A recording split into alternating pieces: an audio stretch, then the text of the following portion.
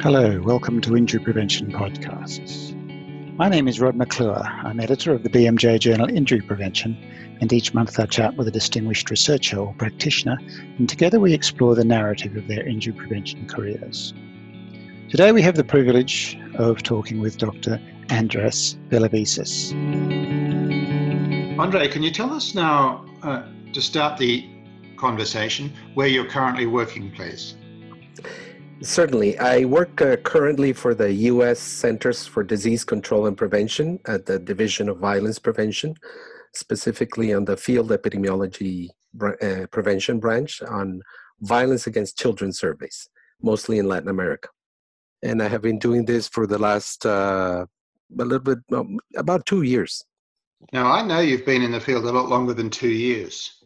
So, Matt, could you tell us, please, how you got to where you currently are in terms of your road through the world? Absolutely. Yes, I studied medicine and graduated in the early 90s. I was born in Colombia. I studied medicine there. In the process of studying medicine, I encountered at the time when I was practicing a lot of events that were related to injuries. But I wanted to do more research as a physician than actually practice medicine. And so I applied for a master's in public health, and I got into Emory University after doing my medical career. I did 2 years at Emory University and worked on what was called international health. Now it's called global health. And then transitioned to work on epidemiology. I went into a program, PhD in epidemiology at the University of Washington, but I really got into injuries in a very, not in a very purposeful way. It was mostly through a project. I remember in Emory University, we had a project where we had to identify the 3 biggest causes of mortality of a country. And I selected my own country. At that time, there was a very high rates of violence occurring. And one of the topics that I selected for a particular class was that one. And then a second paper led me to expand a little bit and try to present some solutions. After which the professor in that particular course suggested that I should join a newly instituted course at the university that was about injury epidemiology. And I got into that topic, and it really fascinated me, and that led to the selection of a topic for my master's thesis. I had great mentors there. I worked on a thesis that was looking at firearm injuries and mortality. And then from there, I've been working on injuries through the whole time. After working at the University of Washington for 5 years in my PhD, I also worked on that topic in particular. Then I transitioned to the WHO, where I worked on the topic of firearms, but I also developed there a capacity building program called Teach VIP. I came up with a name and came up with most of the initial basics of that course. After WHO, I transitioned for a while at the Geneva University Hospitals, and I worked more on quality of care. And then transitioned to the University of North Carolina, Chapel Hill, where I became faculty and worked there for 6 years on topics related to occupational injuries, transportation injuries, and violence overall. Following the University of Washington, I went to the RAND Corporation, where I worked a little bit on transportation injuries. And from there, I transitioned to the World Bank. At the World Bank, I was hired there to apply some of the methodologies that I had developed at the University of North Carolina in regards to transportation injuries, looking at spatio-temporal distribution of events and doing some spatio-temporal analyses. But worked on the topic of crime and violence against youth. And then at the World Bank, I rejoined, again, collaborations with colleagues I had known for years at the Centers for Disease Control, and engaged in a project called INSPIRE, a document that was created by several UN institutions. While I was at the bank, we gave some inputs for that, and that led to a transition to working against violence against children at the Centers for Disease Control. So I've been throughout in my career in several countries, several types of institutions, multilateral, private, academic, And so that's it's been a good ride, I guess. It's been really interesting and giving me a very expansive approach about this area of work. It's not often I ask a simple question like, how did you get here? And open up such a wealth of interesting experiences. Just following you through that path was exhausting. Can I ask, there are a couple of questions that do come out of it, though, that I'd like to go back to. And certainly the WHO, we can focus for a few minutes, and then the World Bank. But you said at the beginning that all of this started really with a couple of papers and a little bit of work that you did in an academic setting. Is injury so interesting that you can just come across it? And what is it about that field that you just come across it somewhere in some early training, and all of a sudden your life path is set up in a completely different direction? I do think it's very interesting. There are several issues that sparked my interest. One was, coming from a country that had incredibly high rates of violence. Two, at the time, it was a novel topic. I didn't realize that injuries were actually part of, you could study them with public health methods or epidemiologic methods. And so the novelty was fascinating. And three, some of the methodological challenges that you find in injuries, I also find quite fascinating. And so from the scientific perspective, also that methodological sort of the methodological challenges, but the approaches you can take and the nuances that are inherent only to injuries are something that certainly sparked my interest early on. Yes, I can see that. I can think that the science is about inquiry, isn't it? And sometimes the struggle with inquiry is a fascination in itself. I'm not sure whether too many of us who haven't done that research can quite follow that argument. Could you give me some examples, for instance, of what you mean by finding it fascinating how you apply some of this methodology to a topic? Now, it'll have to be a short account, but just to sort of those of us that haven't sat down there and had that eureka moment, what you mean by that? Well, when one thinks of injuries, one can think of it in many ways. Just by the definition, I can think of an event. I can think of an injury in a person or multiple injuries that occur to a person, an event that involves multiple persons, and so those multiple characteristics that are involved just create a series of fascinating sort of challenges whereby you have to define what is it that you're studying in many different ways, and you can come up with very different answers.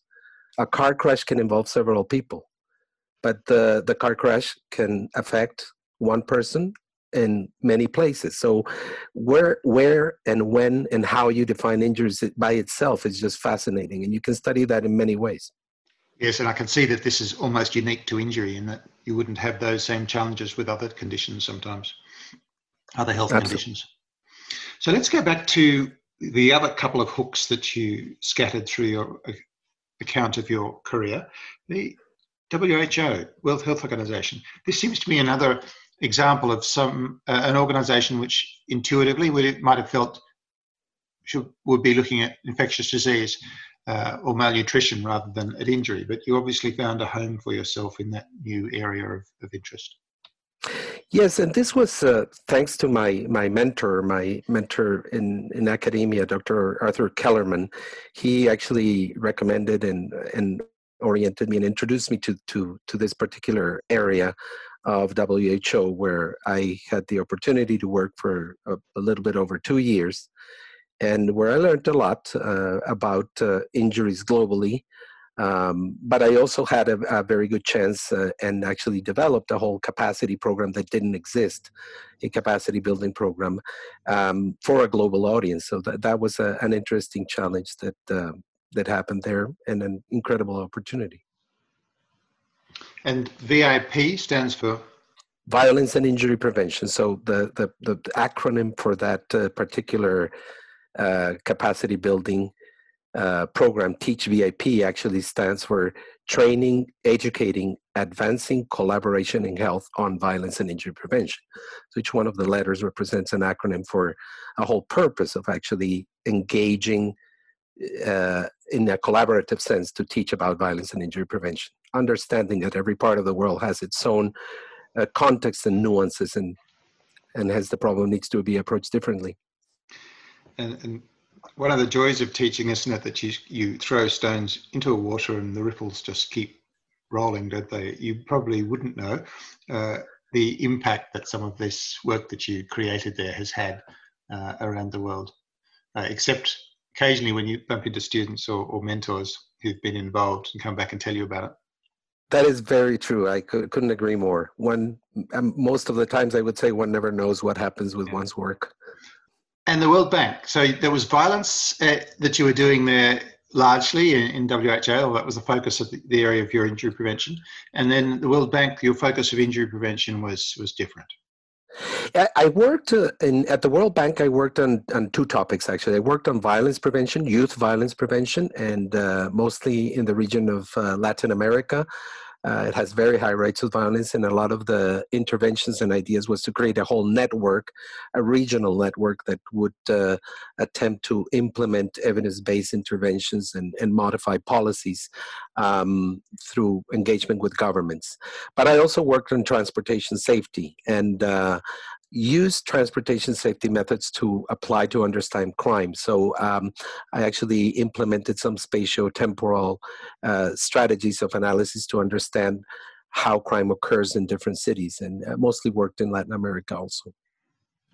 One thing that is clear from what you've been doing is the credible closeness or relationship between the methods and advancing quite technical aspects of your work with quite applied aspects of your work, where you've actually got a real world problem you're dealing with and communities who benefit from the outcome. Yes, this is very true. And this is something that in the latest latter years of my professional life, I've actually come to realize and see the importance, not only from the methodological aspect, but the political aspects and the implications that engaging in policy has to be able to implement a lot of the desired strategies in a more effective way in a variety of contexts. So joining the policy and the scientific aspects has been an incredible tool for me and has helped me considerably in my last two jobs, actually, at the CDC and at the World Bank. Is that something that you can only really get to towards the end of your career, or can you start off an injury prevention career in that space? Does it come from the experience and the know-how and the contacts and the maturity of your real-world relationships that allows you to work in that space, or is it something you can train beginners in? I think there are elements of both. You can train, but there's nothing like experience. Experience actually provides you with real examples, real cases, real problems that one learns from, many times from mistakes, other times from a few successes. But I think you can train for that. And I think training, while we focus a lot on the technical and methodological aspects, we should understand also, we should help students understand that the political and the social, the community, the cultural context are incredibly important when applying scientific principles of injury in a particular setting. I was going to ask you for a closing comment, but I think you've just given it to me. I think those words that you've just been able to so cleverly articulate in that last couple of sentences seems to me to capture the sophisticated end of injury prevention thinking at the moment. What do you think about that as an assessment? Do you think this is where it is, or do you think there's somewhere else? Methods in context. I think that's where it is and where it needs to develop considerably. Methods and context. The more we realize how complex the environments in which we live in, the more we need to incorporate that contextual information into our work. Okay. Thank you, Andreas. That was a fascinating conversation. Thank you very much, Rod. It was a pleasure talking with you. We've been listening to Dr. Andres Villavicis. Remember, you can subscribe to the Injury Prevention Podcast in your favorite platform or app, and have it automatically downloaded to your device each month. For those of you interested in further information on injury prevention, I'd encourage you to check the journal's website at injuryprevention.bmj.com.